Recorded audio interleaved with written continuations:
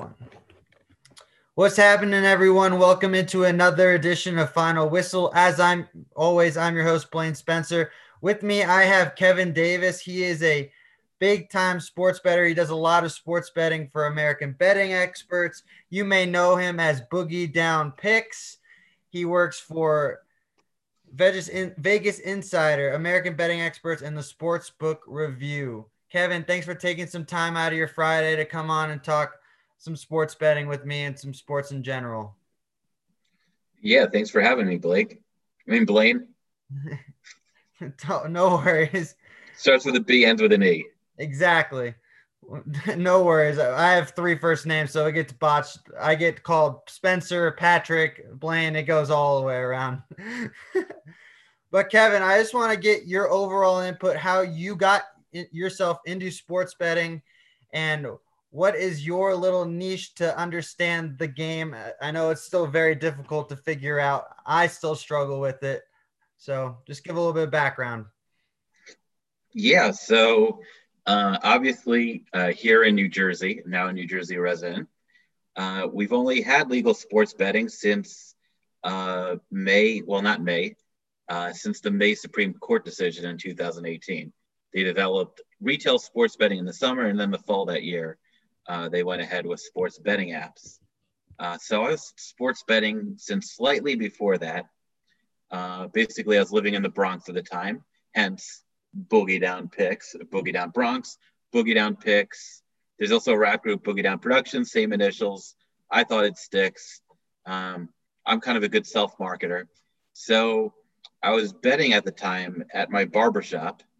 Obviously, I need to go there. So I was betting at the time at the barbershop because it turned out that they also took sportsbook in the bets in the back. And I'm like, this is interesting. So I didn't know any Spanish, but I go on Google Translate to get my bets in. And then that's how I started discovering, betting on sports games. But before that, I was, betting on horses occasionally because I have family that works in the racing industry. So I'm familiar with that. But horse racing betting's fun, but the house has a extremely big edge because they have to pay for all the horses. Whereas the sports books, they don't have to pay for the sporting events. People do the sporting events, and then they do whatever the hell they want. The NBA, all the leagues, they want an integrity fee, but the sports betting operators don't need the league. They can do whatever they want. That's essentially was the rationale for legalizing it because people are going to bet on it anyways. The government might as well make some money. So I come into sports betting because I previously had a career in politics. I was once an elected official in Westchester, moved to the Bronx, then I worked for the government. And just like how the guy who created the advanced baseball statistics, Bill James, was a security guard at a pork and beans factory. I went from taking 311 calls to writing about sports betting. So I write articles about sports betting and then I make the picks myself. So that's much different than taking complaints from inmates at Rikers Island or taking heating complaints from New York City residents. So that's why I moved. I was tired of taking the PATH train to New Jersey all the time. So that's why I moved here. So I can just do it in my living room. Yeah, I mean, that's a heck of a journey transitioning from politics to sports betting. I mean, yeah, it's much different too, because luckily sports betting is more analytical. Yeah. Although politics can be analytical too, but the thing with politics is you can be right and have data, but people are going to ignore the data because of their opinions. Mm-hmm. But sports betting, if your data is wrong, you're going to lose money. Yeah. In the long run. Yeah, and for any idiot can make money at sports betting in the short run. Understandable. And for you, how do you approach either your stories, depending on if you're going to give a story that's giving advice on games, or if it's depending upon how you're going to beat the house, etc. What's your angle that you usually try to take?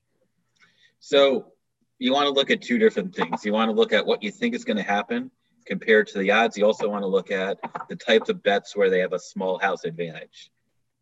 So in the beginning, like for example, Canadian football was one of the sports I bet in the beginning, which is a great sport, a lot of fun to watch.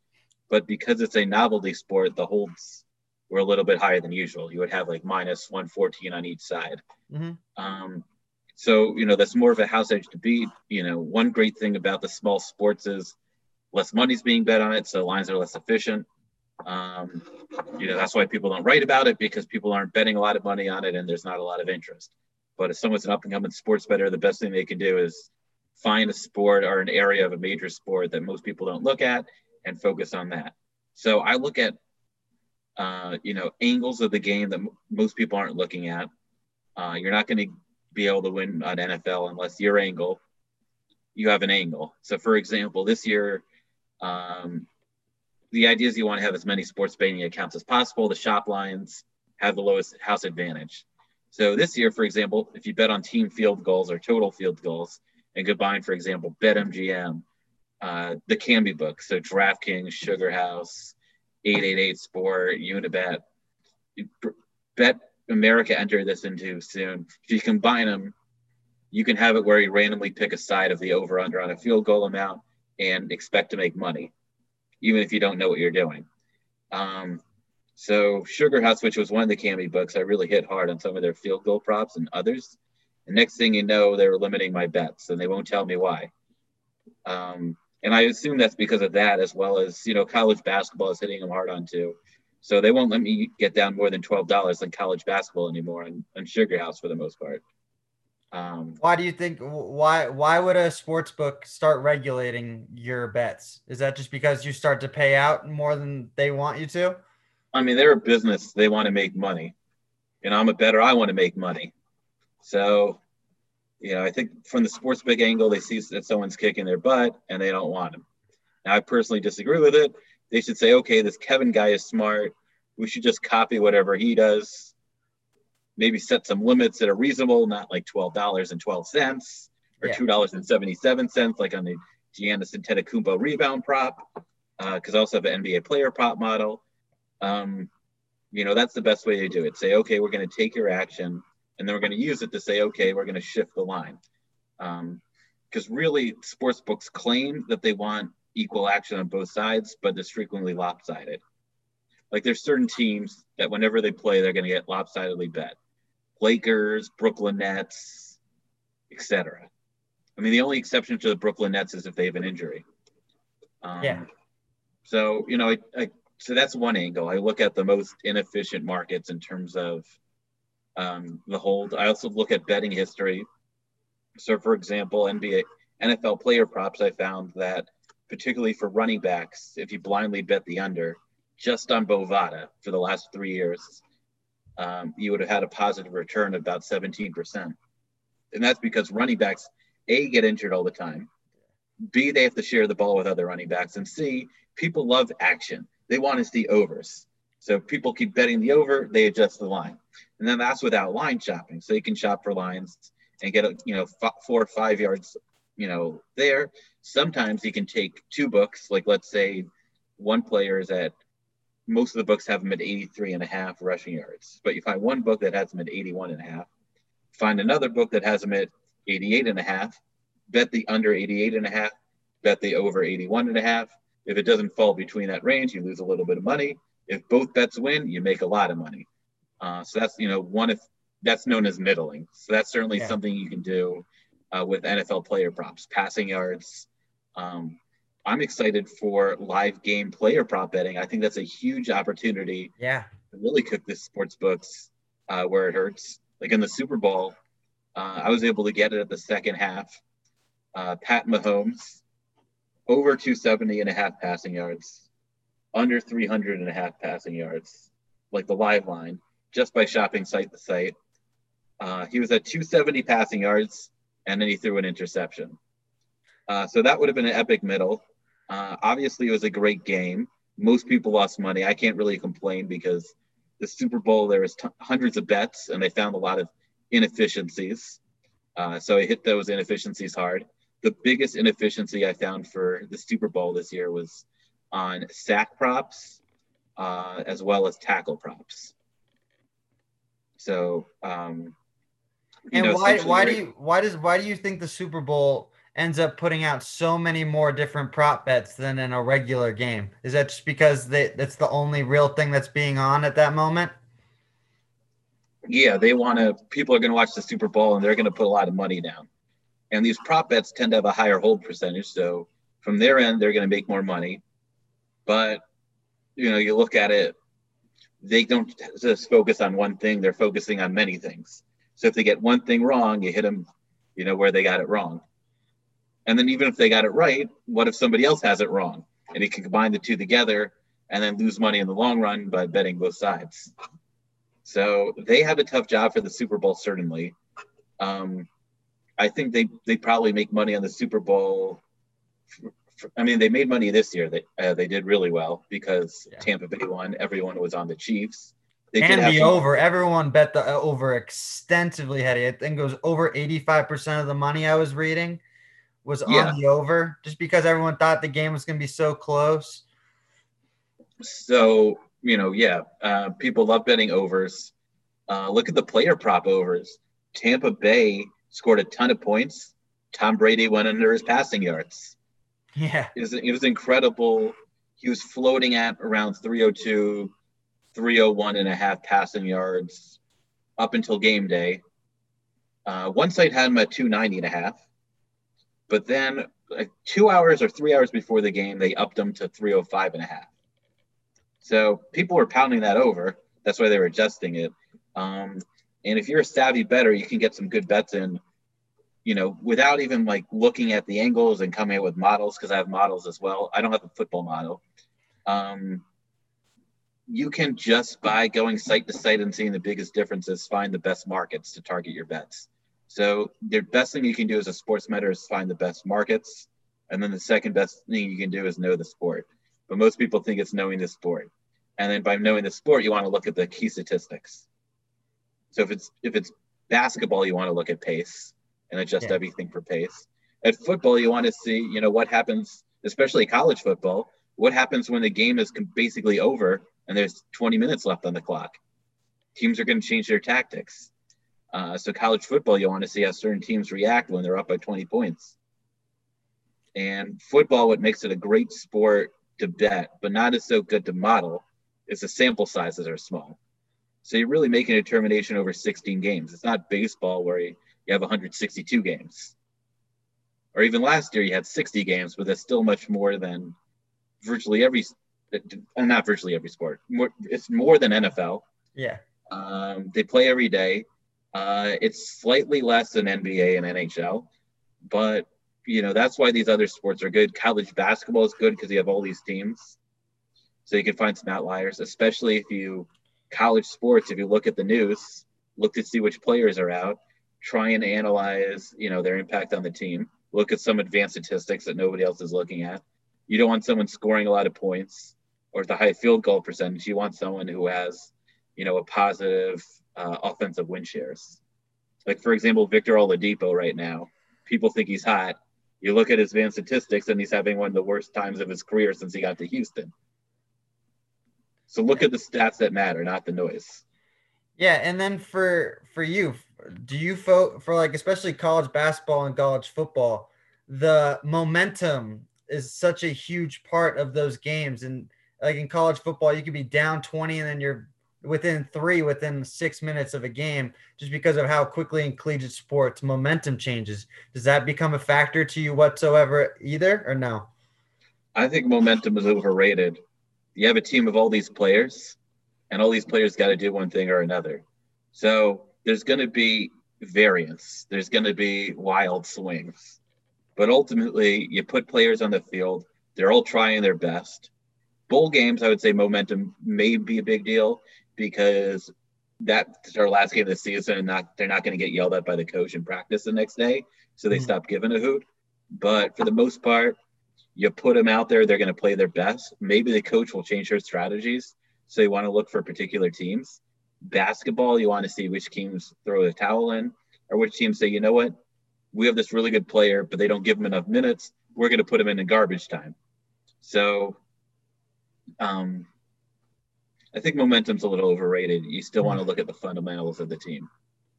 Understandable. And for you, what's the sport that you enjoy most betting on? For me, it's college football, just because that's probably the best knowledge I have, and I go way more in depth with the analytics and the statistics more than anyone. I think that's also because I follow it a little bit more. I also write for covering college football. So what's for you? What's your go-to? Well, college football is my number two because um, it's just hard for anyone who's really smart to beat.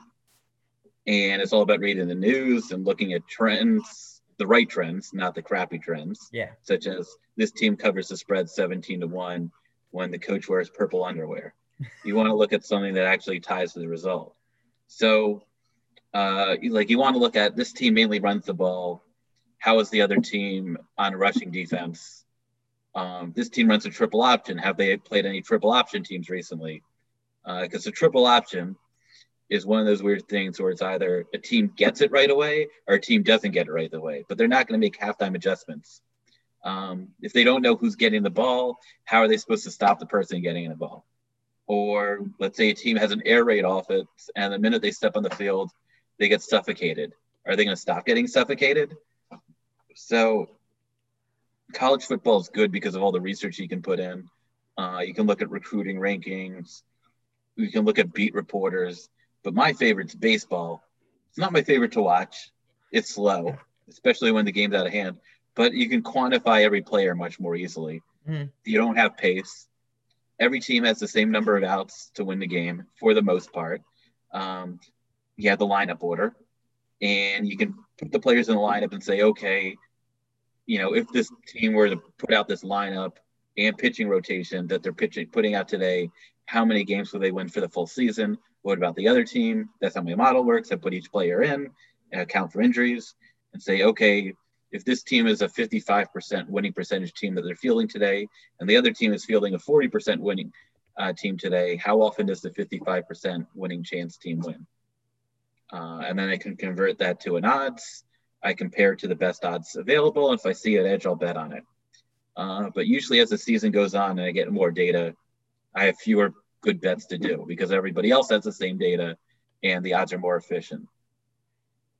Understandable. And but usually I find myself betting for underdogs because I think I'll wait for the line to shift. People keep piling on the favorites. They want to take that Yankees minus 170. And I'm a Yankees fan, but they're terrible to bet on because they're over bet. So you usually never get a good value on them. And I hate the Red Sox, and sometimes they're a good bet. Like, I only care about one thing, winning bets. Yeah, and I know we've worked together for American Betting Experts on some stuff. And for you, how often do you always want to try and go for that big underdog payout, especially when the odds are really substantial and it's a very good payout if you put in like plus 250 odds or better? How often do you try to go? What's your approach to that? My approach is the same for every bet, whether it's an underdog or favorite. Okay. If you go in an odds calculator or you do the math in your head or on a calculator and factor in what percentage of the time does this bet need to hit in order for me to break even? And is the chance of this happening greater than that percentage? Mm-hmm. So, for example, let's say a team has a 40% chance of winning and they're being offered as minus 110, like toss up. That would be a bad bet because minus 110 means their break-even odds are about 52.4%. Now, what if you have a team that you give a 55% chance of winning and they're being offered at plus 110? Then you have an edge. Yeah. Although you should check because that would be a little bit bigger than you should have. Because then there might be something that Vegas knows that you may not know at that moment, correct? Sometimes. Well, I think what Vegas knows and what the betting public knows is something else. Some people say, okay, this team has lost 8 in a row, and the other team has won 4 out of 6. It doesn't matter that the team on the losing streak has a better pitching matchup. We like the other team. Sometimes, and this is why I like those Asian baseball leagues, especially the Taiwanese league, because for Taiwanese baseball, the relievers are so awful. And the lineups are a little bit mixed. So if you can get a starter, the starters are much better than the relievers, particularly because the starters are mainly the foreign players. Mm-hmm. So if you can get a starter that pitches 1 or 2 more innings than a typical pitcher would, that gives you more of an edge when you factor in the bullpen. Yeah. And of So course, the fielding is atrocious too. So it'd be great if I can get fielding statistics for that. MLB, I can get fielding statistics. I'm incorporating them in my model this year, are in there my so projection. in that league, is there over unders on the errors? No, but there should be. Um, That I would think probably be people a would bet heavy on it. over for you then, correct? Although, um, I think it's going to be interesting to see what happens to the future of those sports now that there's other sports on. Hmm. But the sports betting apps like having live video of the games. So it is a market they can cultivate for the people who want to wake and bet. Yeah. And then transitioning to the parlays, how often do you try to parlay? Do you avoid parlays? I know for I know for me, I usually throw in one maybe a week. I try to stay away from them just because of I know that I'm the one that always goes like 4-1 if I'm on a five parlay, and then I make nothing off of it. So what's your advice and approach to parlays? So my advice most of the time is not to do it, but there are some instances when you do it and it's not what you think. So the reason why parlays have a bigger house advantage than just a single bet is because every single bet that you bet on has a house advantage. Yeah. So you're taking multiple bets with the house advantage and multiplying it together. So you're taking a small bet and you're increasing your volume, and that's why they have a big advantage. Yeah. So, but here's the exception to the rule. Sometimes they offer a good parlay promotion, and if you can quantify it, sometimes it's basically the same negative EV as a single bet, or sometimes positive. The other instance, which you won't make much money doing, but you make some, is a lot of these sites have pre-made parlays, or pre-made parlay boosted promotions. Yeah, those So they odds set boosts this that the some of night them do. before, Like, and then there's an injury announcement a couple hours after that. Well, they don't change the odds on the pre-made parlays. So you can put in, what the changed odds are for every single leg of the parlay and say, is this, different than what's being offered? And say, okay, I have an edge. Because since the injury news, it should be plus 200, but it's still plus 350. mm-hmm. So even though that's like a $25, $50 maximum, that still would be a good play. So if you're looking to do a parlay, my best advice would be to look for ones where it was made before the odds changed. Mm-hmm. And then I you don't what has been the best play that you've ever had and been able to land?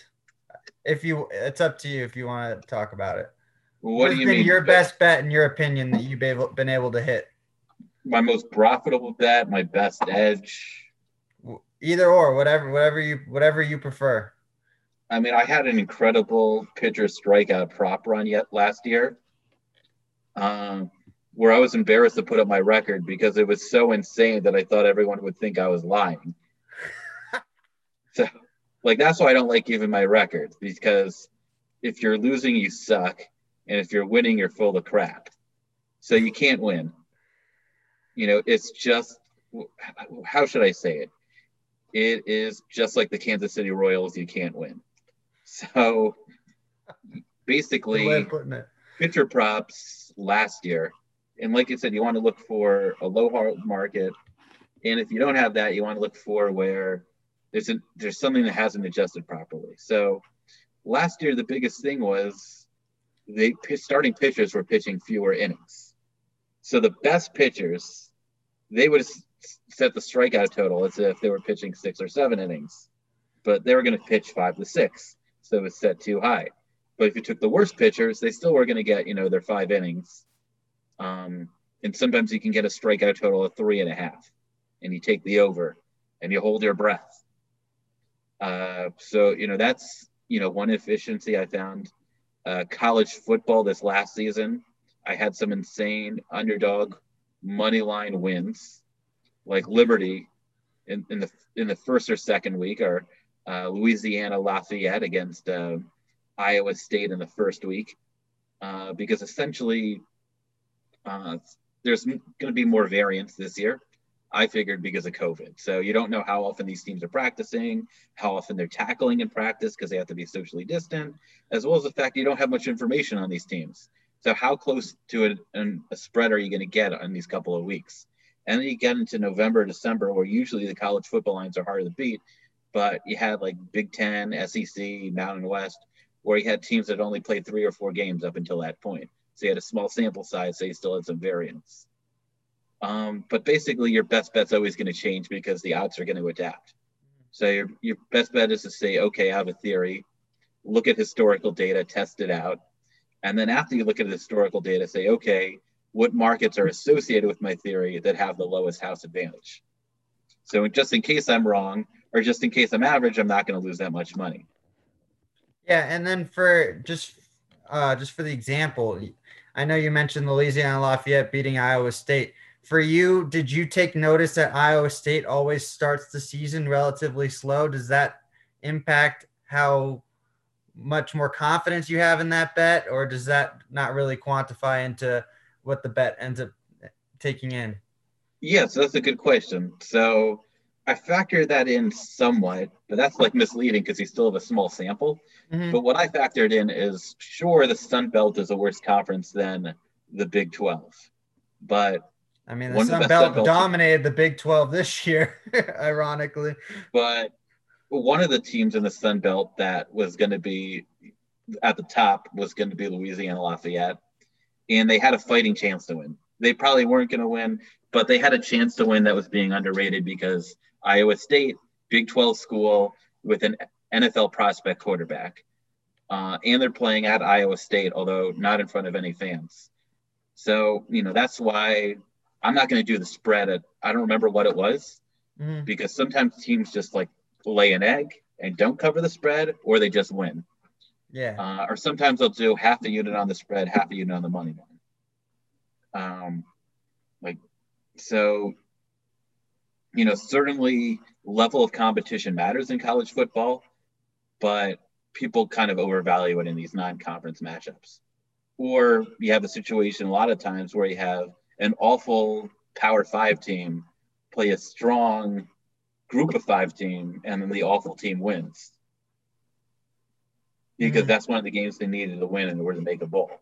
Because they were only going to win 2 conference games, so they have to go 4-0 in their non-conference league. Yeah.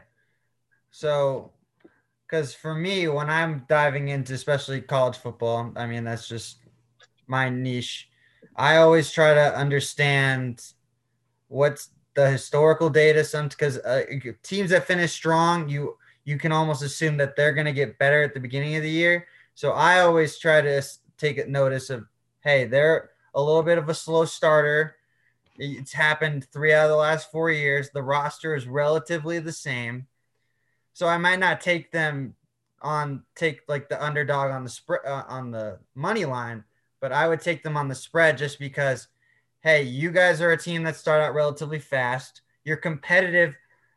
You're mostly competitive. Your team, usually your point differential is constituent based off of that. And then the team that starts off slow, their point differential stays relatively closer in comparison to the spread. So those are some different ways that I look at it. I know so that's just my personal approach.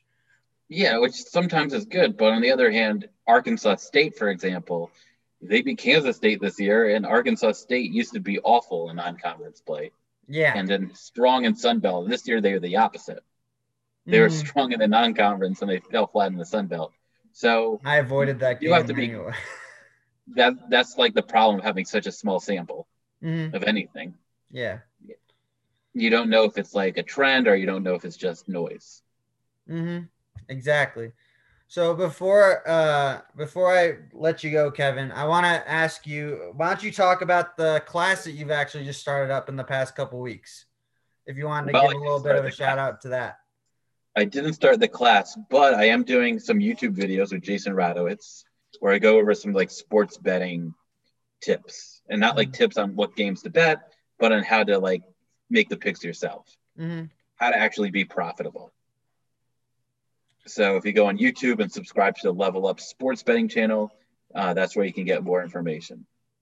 But essentially, we're going at the things of how to decrease the house advantage by shopping for lines, and we go through the math. How to convert odds into a probability, or how to understand what the odds mean. But essentially, like things that you shouldn't overlook that a lot of people do because they get overwhelmed. But if you actually take the time to learn about it, it's actually fairly easy. It's just tedious. Yeah. And the videos are great. I've watched a couple of them. You two are doing great work. I'm Oh, being thank completely you. honest. So you guys are doing great stuff there. I mean, I don't know if you have any picks for the weekend. Do you have any quality picks that you have for this weekend or not at the Not moment? at the moment. I'm working on my baseball model. So I'm going to have some picks for Sunday because I have a Okay. college basketball article coming out. But in the meantime, I'm refining my model to include fielding statistics as well as this year's player projections because the PECOTA ratings came out for Baseball Perspective last week, so I'm incorporating that in there. There's going to be some surprises this year, as there always are. But from what I have so far, the odds have been pretty accurate for most teams. So right now, my process is I determine how many games each team should win based on how many runs each player will score and how many runs the pitchers will give up and how many runs they'll give up by fielding. Do the Pythagorean theorem, Yeah. the Bill James Pythagorean theorem to determine how many games they'll win. I'll have each team's winning percentage, and then I, put in the schedule in my model to say based on their schedule how many games should each team win. Yeah. And then So do from you that use number, I'll compare it to the win loss futures. I might even be able to derive some probabilities of winning the division from that. That's awesome. That's that's some great stuff on it. And for you, do you for your rough game winnings and totals, do you end up trying to simulate each game one by one, or do you just try and get it more of a general number? Well, for the full season totals, um, I just have like the number for each team. Okay. But I'll put in this team's playing, the Mets are playing, for example, the Miami Marlins X times. What percentage of the time should they win, and how many wins would that equate to? So let's say it's like 4.4. Yeah. And then you add up all the numbers and say, okay, the Mets number should be this, but it's this, rather than just saying, okay, not taking into account the Mets schedule, how many games should they win? But that's Okay. tricky right now because the schedules could change. You also have to keep track of what's going to happen with the DH. I'm under the assumption that there is going to be a DH this year because the players want it. And why wouldn't the owners want it? Because let's face it, no one wants to see someone who doesn't hit. They want No one action. wants no everyone's tired of the sacrifice bunt. So If you score runs, the fans will show. And how do you score runs? Designated hitter. So it makes business sense. It makes playing sense. Cheng Ming Wan, he ruined his whole career as a pitcher because he was hitting. He pulled like a leg muscle running the home. yeah. So what's the point? I know there's tradition. Baseball's a little obsessed with tradition. They don't like players showboating and throwing the bats. I love throwing the bats. I love people who do dances. That's one of the reasons why football is fun. Um, and then pitchers, will because there's so many unwritten rules. I just like the written rules. I want to see something entertaining. So I'm under the assumption that they're going to have a DH. Obviously, I can adjust it if there is going to be a pitcher hitting. But we shall see. The players and the owners are going to keep fighting, and we have to keep an eye on whether there's going to be a strike eventually. Maybe there won't, maybe there will. But right now there's some inefficiencies in the baseball market because the teams don't want to pay the players what they're worth, and the teams also can't afford to pay the players what they're worth. So the players are doing the rational thing, which is trying to make the most money possible. You can't blame them, and the teams are trying to get a competitive edge over the other teams by signing them. But it's unsustainable for teams to win. So I don't know what's going to happen. For baseball to really survive, they need gambling because you don't want to wait 25 or 30 seconds between pitches. But what if you have a player prop? What if you bet on the next batter to be out or have a hit? Yeah, because there's a bunch of player props on next pitches sometimes too, or So sometimes that would like be interesting to kind of get play-by-play data to develop a model for baseball. Live betting, that was one of the first models I created for NBA. It was simple. say, okay, if a team is favored by 4.5 points and they're down by 5 at halftime, what percentage of the time do they win? Or what should the spread be? And then compare it to what's being offered. Yeah. So it's like a do-it-yourself model. Obviously, you can be more advanced and give different weights based on games that are more recent or particular teams. But that's the smartest thing you can do is come up with a good number. But even smarter than coming up with a good number for live betting is having 8 apps open at once and going app to app on your phone and finding where the inefficiencies are. Because most of these apps copy each other, but there's not as much time to copy each other in a live bet. And you also only want to do it at a commercial break. Personally, I only like to do it at like a quarter or a half break because then you have the time. Because the sportsbook has data feeds that are faster than TV. So they know more than you do. Mm-hmm.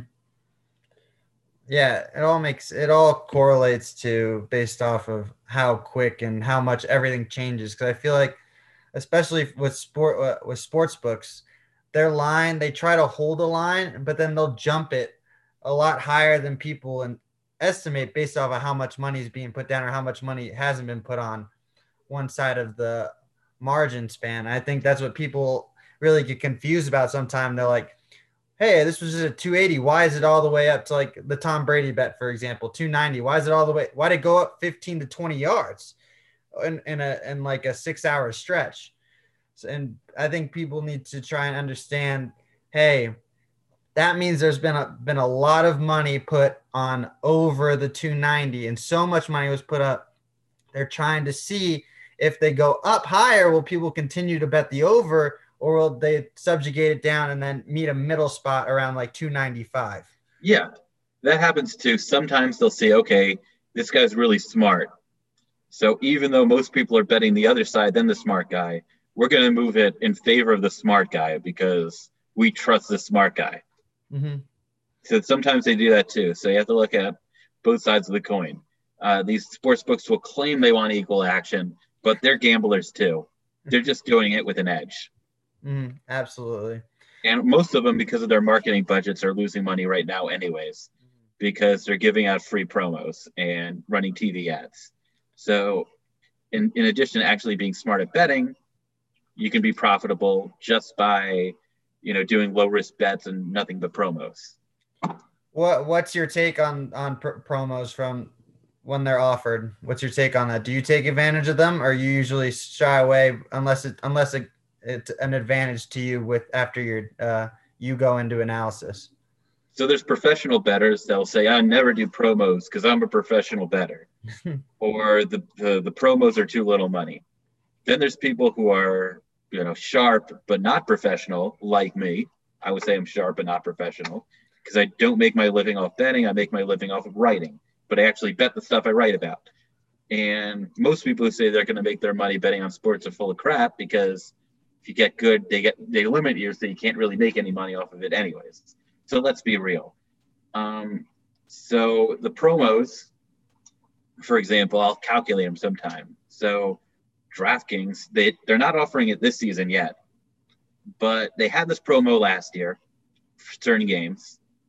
Bet a team's money line. If they score 110 points or more and they lose, get it back as a free bet. So I took my historical data and said, here's how much it would pay out if they win. Here's how much it pays out if they lose. And of course, factor in the free bet if they lose but score 110 more. And then you took that free bet, you bet it on the spread, and your expected loss from betting on the spread. And what I determined is just betting on underdogs blindly would have a positive return. So even though it was a $25 minimum, I just said, okay, I'm going to do this promo, bet every single underdog money line $25. And of course, it's a better return when the totals are higher and you have an underdog. Yeah. So I did that strategy, and it's painful because there's one game, Brooklyn Nets, Milwaukee Bucks, and the Bucks were favored by 17.5 or 18.5 points, something ridiculous. It was the Nets in the bubble, so they didn't have Kyrie Irving. Obviously, they didn't have Kevin Durant, another Kevin D. They had like nobodies. I don't even think The, Levert played that night either. The one I know exactly who Levert you're was talking about. out. Yeah, he was not in the bubble. Yeah, Um, Levert was out injured that week. I think he got hurt in the middle, right before the yeah. playoffs started. So I was like, okay, gonna do $25 Nets money line plus 1,400. I think the best price was like plus 15 or plus 1,600. Actually, no, I got it plus 1,500, but I could have gotten it for another site without the promo for plus 1,600. I'm like, okay, you know, I'll probably get this back as a free bet. And the Bucks play relatively up tempo, but they have one of the best defensive efficiencies. So if the score gets out of hand and they put their worst players in, you know, they'll score 110. Well, to my shock, the Bucks realize they don't need to care about home court advantage in the playoffs because there's no fans. And the Nets players were actually trying, and I think they won by like 3 points. And that $25 bet was, a $375 profit. So, that's a promo. It's not like the ones where deposit 100, get $100. Those are the best ones. But still, I, was methodical. I said, okay, I'm going to do the formulas. I'm going to calculate how much it is. But here are the promos you want to avoid. So Fox Bet, for example, they'll offer a bet boost. And you look at the boosted odds. First of all, they don't even give you the option of no usually. Nope, they don't. And then you compare their boosted odds to other people offering other apps offering odds, and it's actually not a boost. It's like those commercials where it says you can get this TV once $49.99 for $400, and they find out the Target's selling it for $300. So that's what Fox Bet does a lot of the time. But you want to keep an eye on them. Sometimes they offer something reasonable. So you want to like break down the numbers. If something has a rollover requirement, like deposit $200, get $200, and you have to bet it 6 times to get your money, you still have an edge because you say, okay, $200, that's gonna be 400, and then you multiply the 400 by 6, that's 2,400. On average, you lose about, if you're line shopping, for example, and doing baseball, on average, you'll lose about 2%. So 2% of 2,400, just off the top of my head, is $48.